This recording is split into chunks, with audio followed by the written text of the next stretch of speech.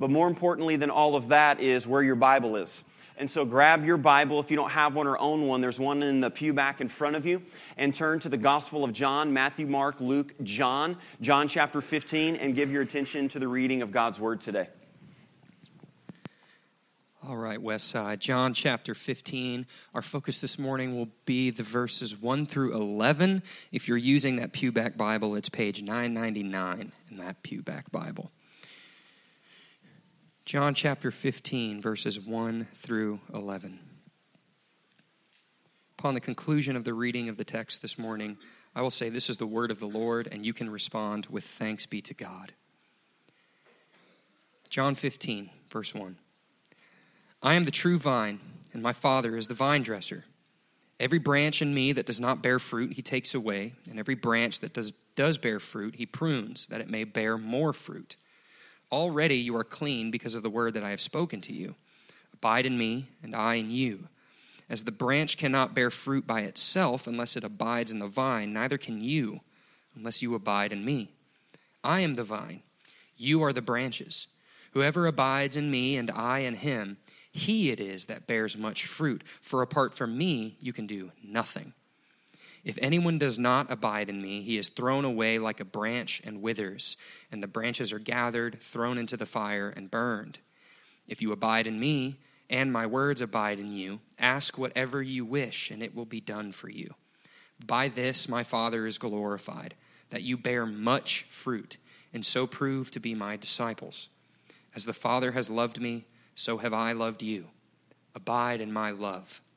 If you keep my commandments, you will abide in my love, just as I have kept my Father's commandments and abide in his love. These things I have spoken to you, that my joy may be in you, and that your joy may be full." This is the word of the Lord. Thanks be to God. Well, we're glad that you're here, and we have walked through our Advent season, and what we have now is we sort of stand on a precipice, and we look back upon the previous year in 2018 and look forward to 2019. And one of the things that I was thinking and praying about leading us into this new year, and that has quickly just grown, and God has done a work in my heart, is what is coming up for us as a church in 2019. And for us as a church, as we walk through the series One and Many, we are only a church collectively as you are a part of the body of Christ individually. And so when I speak of what is coming ahead for us as a church in 2019, I'm speaking about you individually and what the Lord wants to do in your life. And one of the things I love to do at this time of the year, I love to read the newspapers and magazine articles, and they talk about the people who've passed away and all of the significant feats that have happened, the previous year. And one of the things that's become very popular over the last couple of years is people sort of claim a word. And it's a word that will summarize and guide them in hopes of the up and coming year. And this has become so popular that actually the Oxford English Dictionary each year does a review. And this is the standard sort of for the English language. And they use a word to sort of summarize the previous year. And what they say about it is the Oxford Word of the Year is a word or expression that is judged to reflect the ethos, mood, or preoccupations of the passing year, and having lasting potential as a term of cultural significance. And so I'm just going to nerd out real heavy. I live in anticipation, like, what's the word going to be? I don't have a life, okay? All right? I read books, okay? And so can anybody guess, could you guess what the word of the year was for 2018? Toxic. Oof, right? And so they talked about just from the political landscape and everything that sort of took place, the word was toxic. But here's a question for you. If you had to summarize 2018, what would your word be? What would your word be? For some of us, it would be change, transition. For some of us, it would be pain, loss, grief. There's a lot in one single word. And in the text that was just read to you there is a word that Jesus uses to summarize his relationship with his disciples. And it's a favorite word of Jesus and primarily a favorite word of John the Apostle who's writing this letter. And it's the word abide. John in his writings uses the word abide 50 times. And in the Gospel of John, he uses it 34 times. Now listen, you don't have to have a degree to read the Bible, and we can put the jelly on the bottom shelf. And if somebody uses a word 34 times, they're probably trying to explain something to you. And so the word abide, when you study it and look at it, means to remain or to rest. To remain or to rest into. And it's a difficult word because it's more than just that. And so one of the things that we're doing to guide you and to help you in 2019 and in this series is we've broken this word down for you. And so I'm a simple man. I like the jelly on the bottom shelf. I like words that rhyme. I'm a student and product of the deep music genre hip-hop. And so anything that rhymes or has a repetition to it. And so what we've done is we've sort of made an acronym for you to help you understand what does abide mean? And listen, here's our prayer for you. My word for 2019 and my prayer for the word for Westside in 2019 is that we would abide. That we would abide in Jesus Christ. And what does that mean? And so what we're looking at is, to break this down, abide with the A is, first off, to acknowledge where you're at. And the second thing is to bind yourself to Jesus. Then we need to inform ourselves of God's Word. Then we need to devote ourselves to prayer. And then lastly, we need to enjoy obedience. And enjoy and obedience a lot of times don't tend to go together, but we're going to get there. And so over the next couple of weeks, we're going to break this down. And if this is a word that Jesus uses to describe the relationship that we have with Him, this needs to be the word to guide us. And this is the goal. This is my prayer for us as resolutions are coming and all of those type of things. This is my prayer, and this is the understanding for this. That faithful abiding leads to abundant fruit. I think each and every one of us, as we're looking on the new year with a blank slate, we want to see the fruit of the relationship with Jesus Christ in our life. Many of us want the result of the relationship. But what we have to realize is the result of the relationship requires a response on our part. And what that is faithful abiding. And faithful abiding will lead to abundant fruit. Now, the metaphor that Jesus is using in this passage of the vine and the branches is a little bit different for us, per se, but everybody would have known what he was talking about. And maybe this will help. If I showed you a picture of this flag, what does that represent? America, baby. That's what that represents, right? Represents us, okay? But if I was even to get a little bit more symbolic and showed you a picture of this bird, what would that still represent in the same vein? Us, right? And so there's symbolism that's going on that represents something. And so if you went somewhere else and showed a picture of that would not be someone's first response. That's just like what's going on in this passage. We have to understand about the vine and the branches. You see, the vine and the branches was sort of the national symbol for Israel, if you will. And so we actually even have coins from this era, and on the back of it, it shows the grapevine and the branches. And so we see all through the scriptures, particularly in Isaiah, when God says that you are the fruit of the vine. I'm the vine, and you're my offspring, if you will. And so what's going on is the relationship and the symbolism of what God is doing with the vine and the branches. And Jesus tells us, I am the vine, and you are the branches. And my Father is the vine dresser.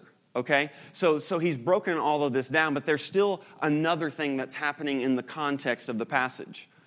When Jesus says I am the vine, there almost would have been sort of a gasp, if you will. And so you know what we like to do here at Westside. We like to have fun with the Bible, right?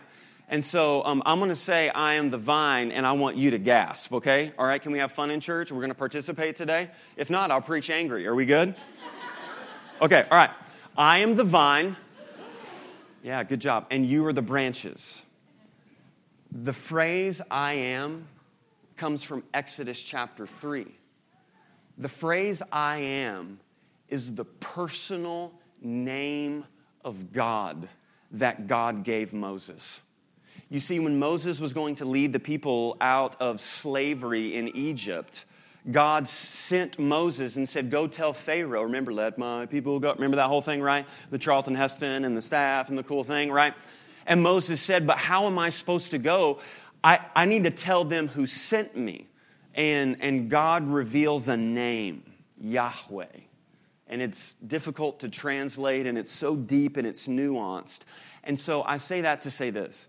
Oftentimes people argue, well, Jesus, he never really said he was God or anything. That's wrong. That's just not a correct statement.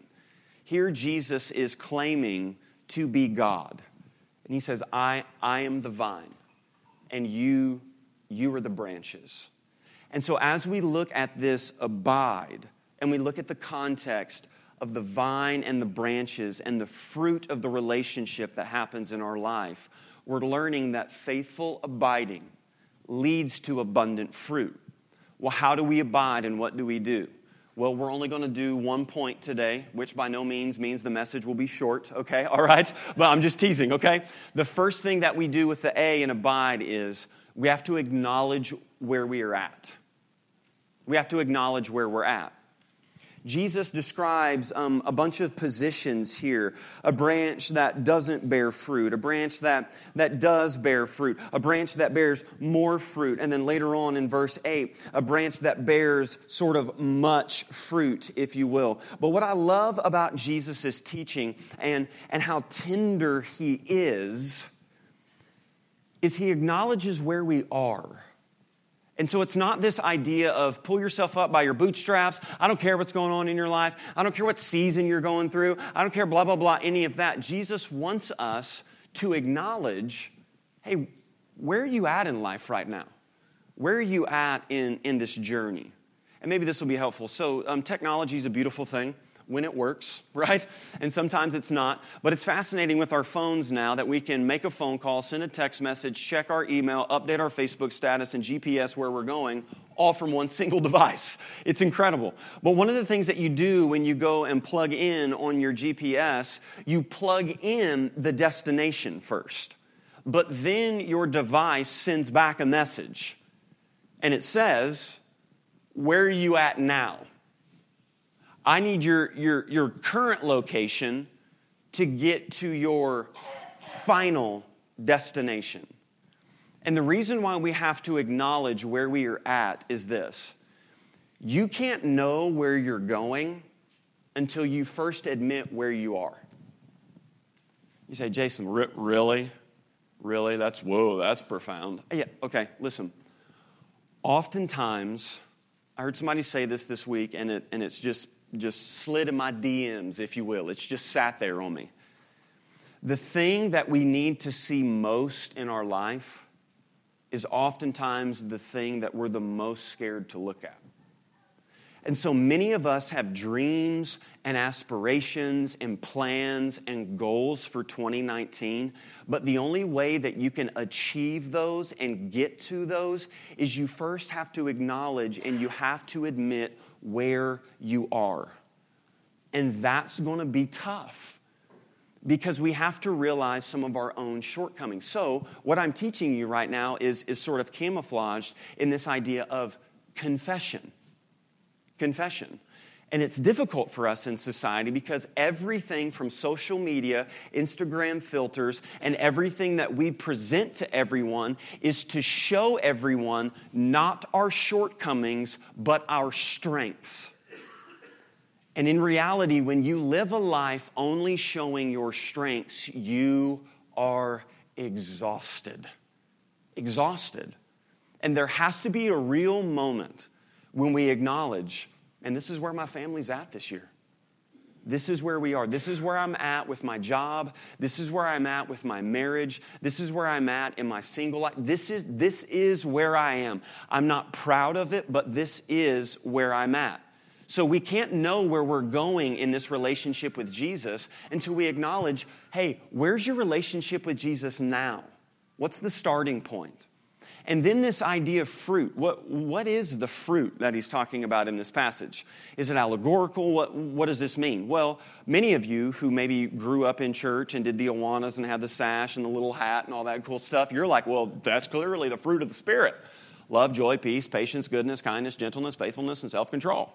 I grew up a preacher's kid. Are you proud of that, right? No, right? Well, yes. I think that's there for sure. I think the fruit that Jesus is talking about in this passage is no less than the fruit of the Spirit, but I think it's more than that. Because see, listen, many of us want God to do so much in our life and through us. God, use me. God, do that. God, in my family, in my marriage, and all of that. Okay, you have to acknowledge first where you are. But you have to understand what God is interested in. And God is much more interested in what He's doing in you than what He's going to do through you. Do you understand that? And so what is this fruit? I'm going to define the fruit this way. The fruit of the Christian life is the observable evidence of being formed into the image of Jesus Christ. That's it. That's the fruit that Jesus is talking about. If we call ourselves Christians, mini Christs, then the goal is to be like Jesus. In my words, in my finances, in how I relate in my relationships and all of that. Am I progressing? Am I more and more, we sing the song, day by day. Day by day, am I becoming more and more like Jesus Christ? Now, there's some words in that definition that you don't like. Observable evidence. You hate that. You know why? Because then you can measure it. Because then you can gauge it. Because what we do in Western Christianity is we say, well, my relationship with Jesus is my relationship, and it's personal, and it's private, okay? And if I need something, I'll say a prayer request or something like that. I don't know why I always go into a Southern woman when I do that. I don't know. It just happens, okay? And then when something happens in our life, and people in our community groups or in our life start asking questions, well, is there grievous sin, or is there any? Well, that's private and that's personal. But we never see that in the Scriptures. Jesus is speaking about a relationship that has observable fruit, that it has evidence in that. And so I think we have to clarify and understand, because Jesus is speaking in sort of natural, organic terms. Listen, you don't have to go to Bible school to understand what Jesus is talking about. He's talking about how fruit grows. So how does it grow? Well, let's think about, how does fruit grow? The first thing is slowly. If I planted an apple seed today, do I have apples tomorrow? No.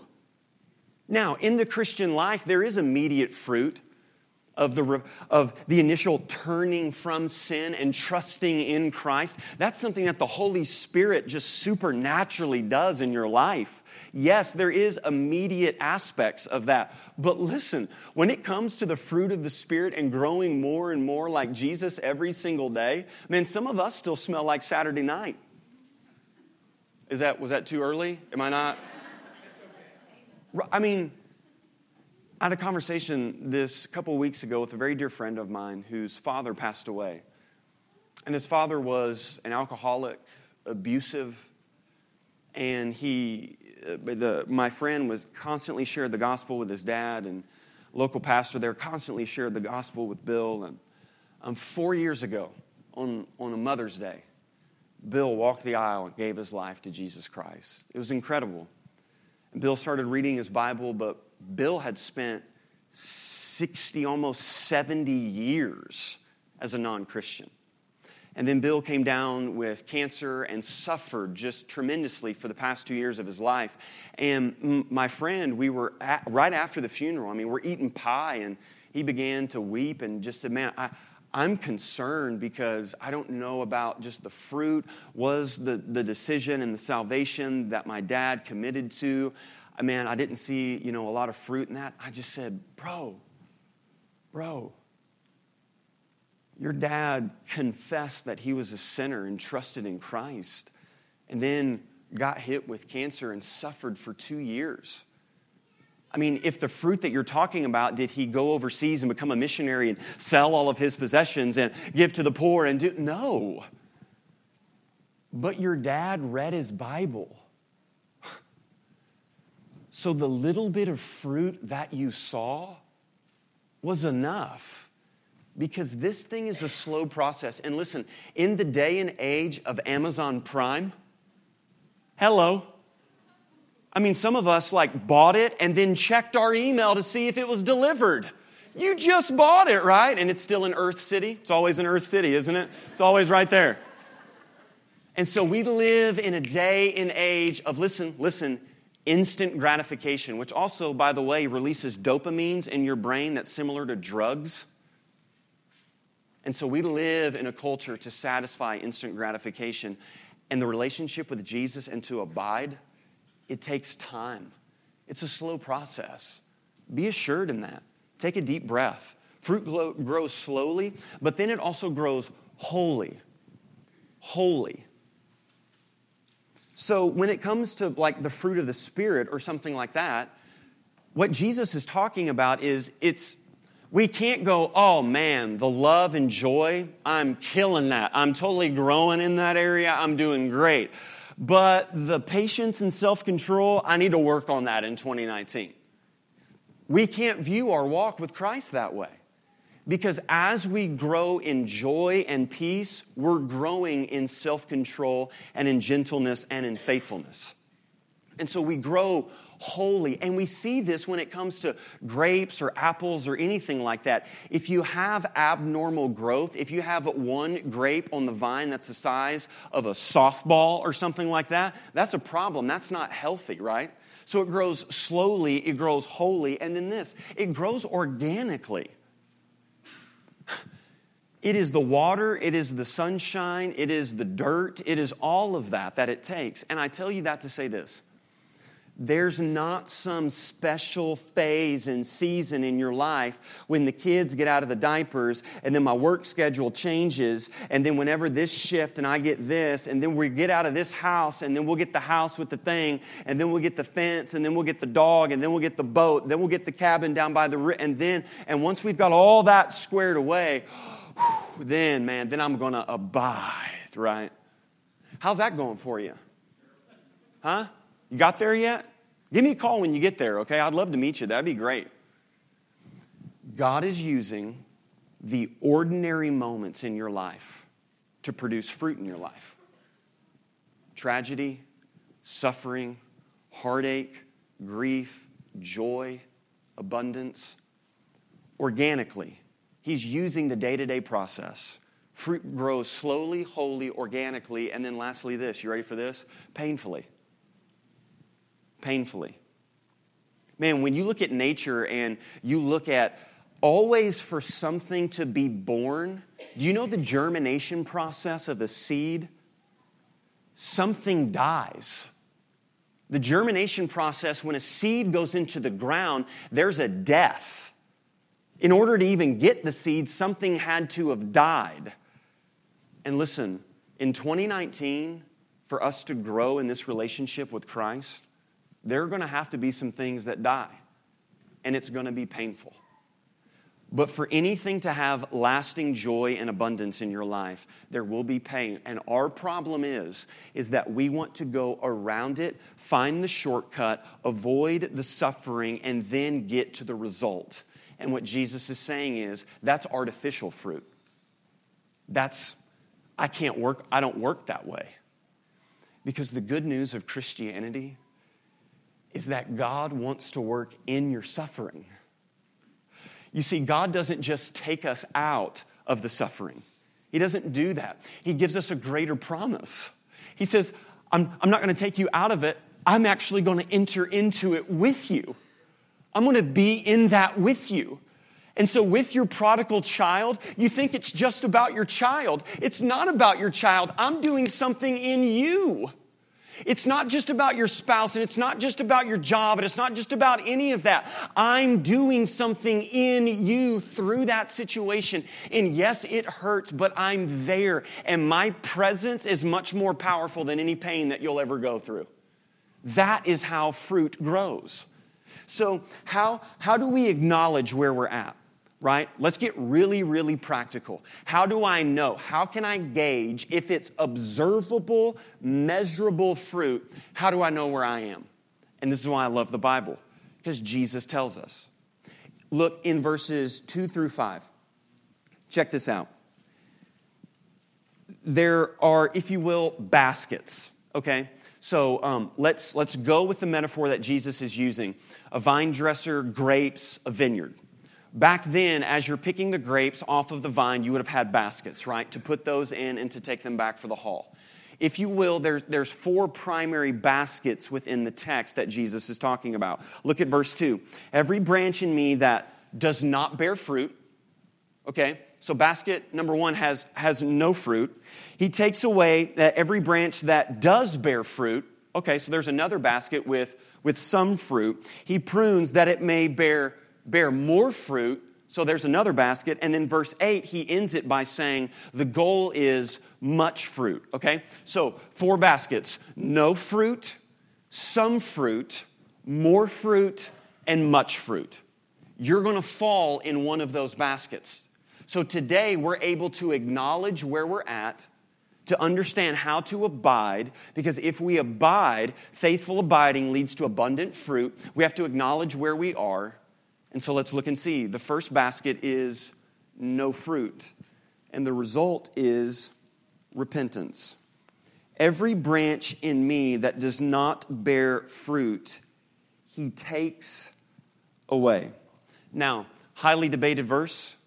What does that mean? That he removes and takes that away? There's 2 ways that you can translate the verse, and they fall almost in a 50 percentile when you look at the rest of Scripture, because what we learn here at Westside is we use the Bible to interpret the Bible. So what is this tense? And the word that he uses either means to remove or to lift up and to raise. So think about a vine dresser. If they are addressing a vine, and the vine has lowered down, is now touching the ground where other weeds and things are growing, the vine dresser can lift that vine back up in order for that vine to grow. Or if that vine has decayed, that vine dresser removes that. And so regardless of where it falls, the application is the same. The first basket is a basket of warning. It's a basket of warning. And what Jesus is saying is, if you claim my name, and if you claim to have a relationship with me, and there is no observable evidence of that in your life, you need to be warned. And listen, this type of stuff is what keeps me up at night being a pastor. Because what we say fruit is coming here twice a month and then hanging out and singing the songs, and then there is no joy for obedience in our life. There's no fruit of repentance in our life. There's no desire to know God's word in our life. There's no desire to reconcile broken relationships in our life, and we claim the name of Christ. And listen, I'm not trying to make you angry or do any of that, but the Scriptures would say that you are not a Christian. That you have believed a lie. And the result of that is to repent. And that means to turn away. And that is very, very painful. Because in order to do that, you have to hit the reset button. And you have to say, I don't. This is not where I am. And so listen, for the first basket, for some of us, we honestly need to look at our life and our relationships and in the heart of our hearts and say, do I desire to obey Christ? Like, are his commands optional for me? Do I sense conviction in my life? All of those things are fruit. And if that basket has no fruit, the warning is repent and turn away from that. Because listen, all change happens with a crisis. All change happens with a crisis. And so for you to look at your life and to look at that serves as a warning. Basket number 1, no fruit. The result is to repent. Basket number 2 is this, some fruit. Some fruit. The application is to reorganize. Every branch in me that does not bear fruit, he takes away. Now here it is. And every branch that does bear fruit, he prunes. He prunes. This is something that in the Christian life, nobody ever talks about. But the scriptures talk about it all the time. And this pruning, I would send you to a reference of Hebrews chapter 12. Is the understanding of the discipline of God, right? No worship songs written about the discipline of God, right? Lead me in where your love and your trust is without borders. Woo! Reckless love. Woo! You love me. I'm going to spank the fire out of you. What? What? Huh? No, God loves me, right? Listen, one preacher puts it this way. God's love is not a pampering love. It's a perfecting love, okay? God doesn't view you as little Johnny that needs another cupcake and a star by your name because you're awesome, okay? The gospel is that you failed, and in your failure, God still pursued you out of his awesomeness, not yours. And so in the pruning of a vine dresser with dead branches, dead leaves, and all of that, a vine dresser would cut away the dead in order for life to grow. And all of us, all Christians are getting pruned. There's no way around this. This is the way that God works. And so the understanding is rearranging the vine, setting it up, cutting things away that don't matter. It's to reorganize. And so maybe so on our devices at home, iPads and iPhones are all sort of synced together. And so like when my kid downloads an app, it miraculously through like witchcraft shows up on my phone, okay? Right? And one of the things that I constantly have to do when I go to my phone is I'm like, what is, like, hello neighbor? What is that, right? I don't even know what's going on. And so one of the things I always have to do is they have their own little folders and tabs on our phone, and I have to press that app, and then it shakes in fear as if I'm going to delete it or not, right? Am I going away? And then I rearrange that and slide that over because I don't, listen, I don't want that on my home page, right? And those of you psychos who have like 7 or 8 pages that you slide on your phone need counseling, okay, right? I got to have that stuff organized and all of that, okay? Listen, Jesus does not desire to be a part of your list. He is your list. He's your homepage, if you will, the focal point, the center. You don't balance Jesus and work. You don't balance the family and church and community group and how do I, and then my finances is I'm going to pay this and then whatever's left over here, then out. That's not how it works. The pruning process is to reorganize and reprioritize to keep Him at the center. And when that's happening, fruit will naturally come because faithful abiding leads to abundant fruit. Basket number 1 is no fruit. The goal is to repent. Basket number 2 is some fruit, and we need to reorganize. Basket number 3 is more fruit. And the application is to release. Look, it still comes from the same process. Look at verse 2. Every branch in me that does not bear fruit, He takes away. Every branch that does bear fruit, He prunes. What's the result from the pruning? That it may bear more fruit.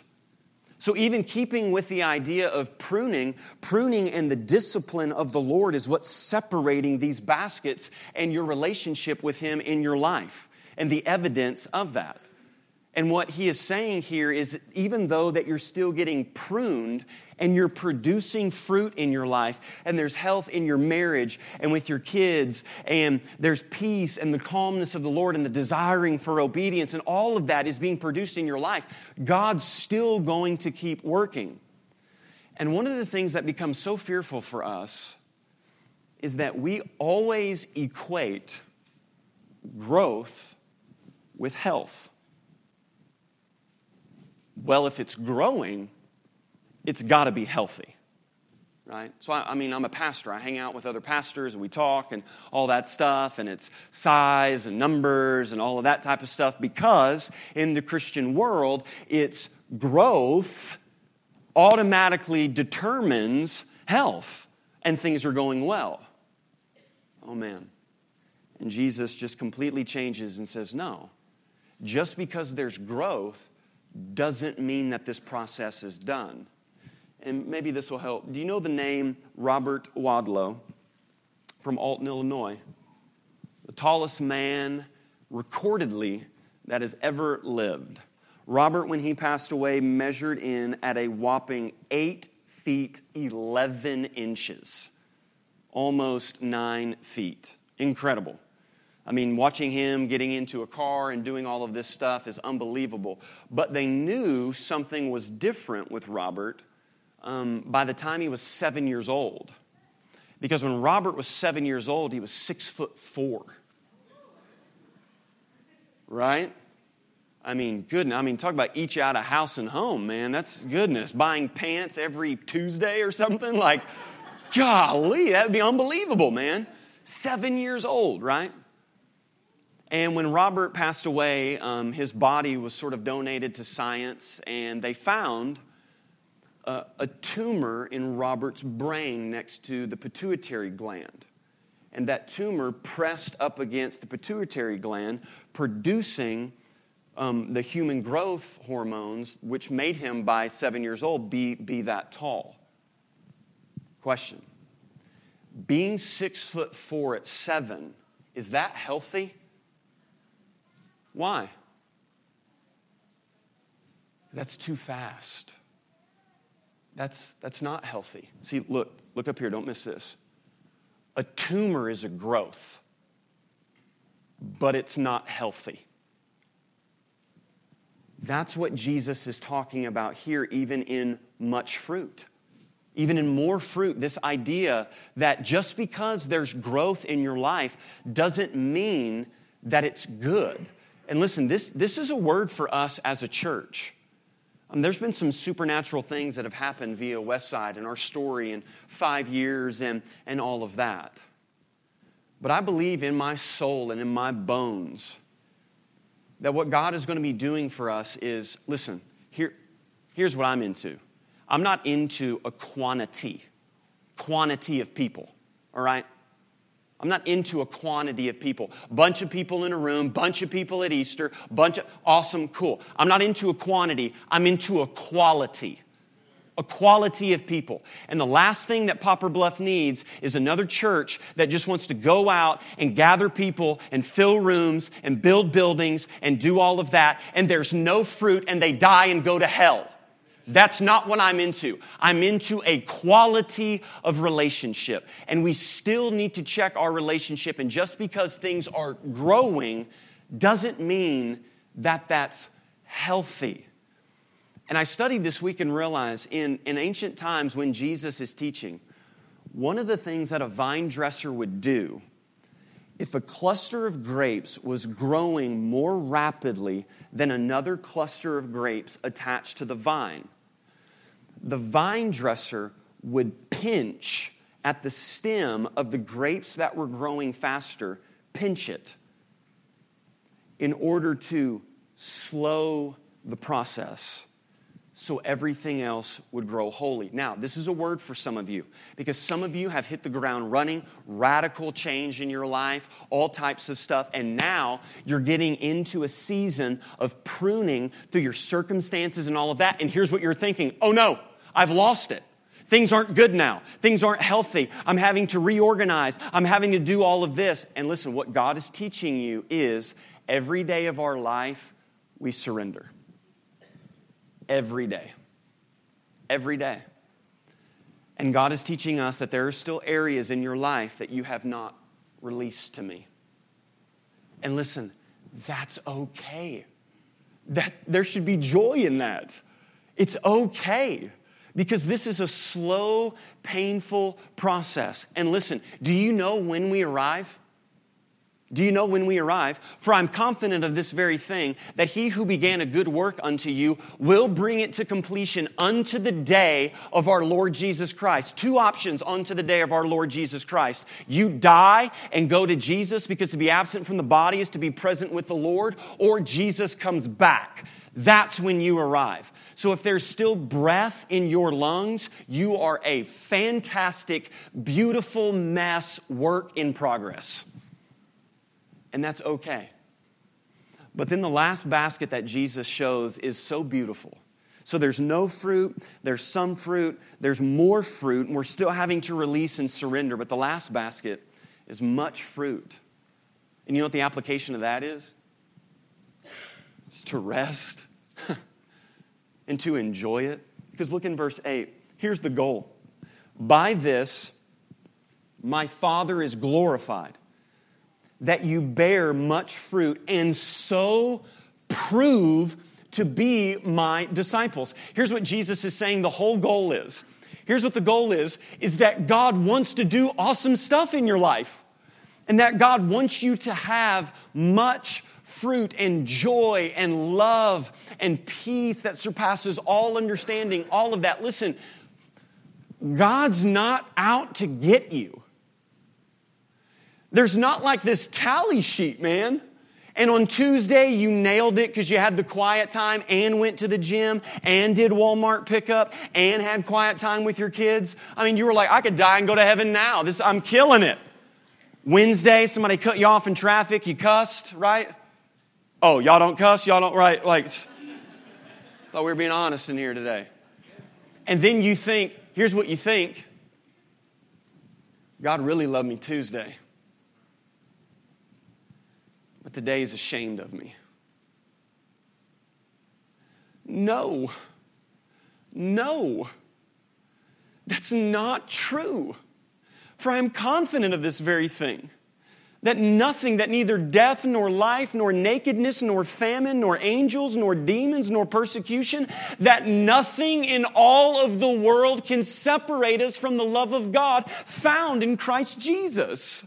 Listen, if it was your good works and your good behavior and your performance that earned God's love for you, then on the days that you fail, you have disearned God's love for you. But if we are saved by grace through faith and you didn't earn it, then how can you unearn it? This is the much fruit, the rest, and the joy that Jesus wants for you. By this my Father is glorified. That God is magnified. Listen, this is going to blow your mind. That God is magnified in the world. That the world knows God exists when your life bears much fruit. That's what God wants to do with you. And so my prayer for us as a church is that Westside will only grow corporately as each one of its members grow individually. We are all grapes connected to the vine. And God is doing something in us. And so in 2019, attendance and all that, that's cool. The Bible kept attendance, Acts 2, 2000. That's awesome. That's great. Do you love your wife more today than you did yesterday?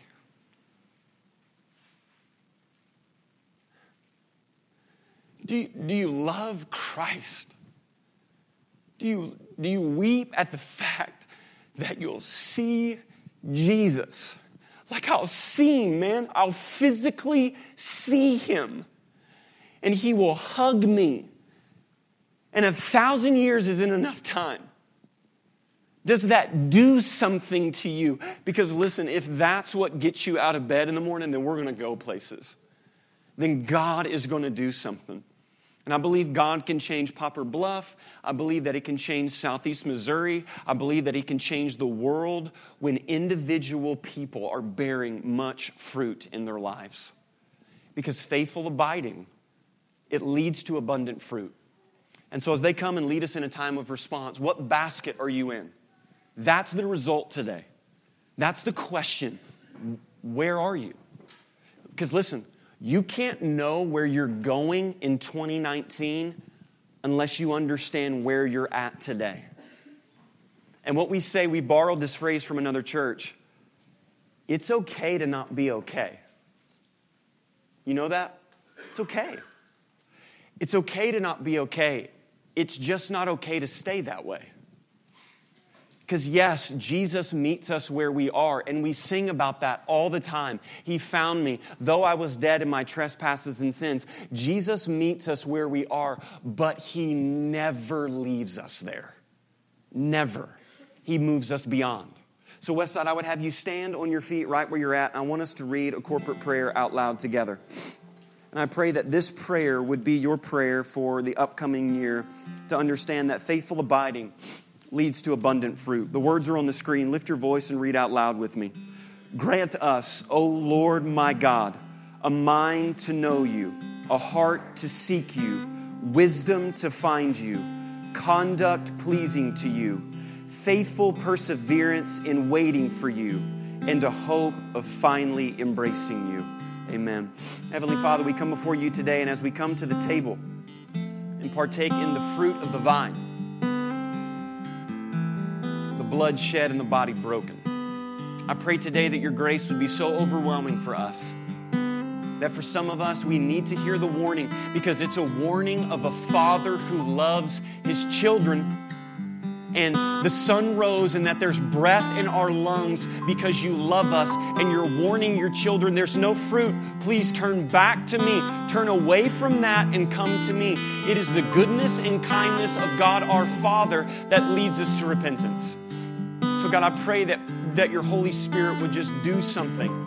God, I pray for those of us who are going through a season of pruning, that's okay, that it's good, that you're doing something in our life. We haven't failed, but the cutting away of what's dead to produce life is a sign of your grace. And God, I pray that the motivation of the basket of much fruit, that's the goal, that you want that in us, and that your love and your grace and mercy is what will produce that.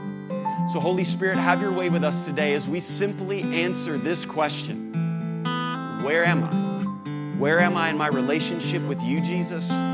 Where am I at in my marriage, in my finances, in my relationships? Where am I? Because you meet us where we are, but you never leave us there. Holy Spirit, have your way with us. We pray this all in the precious name of Jesus Christ. Amen. We have 4 communion tables set up here on the sides. You can come down the center aisle if you're a follower of Christ and partake in the fruit of the vine today.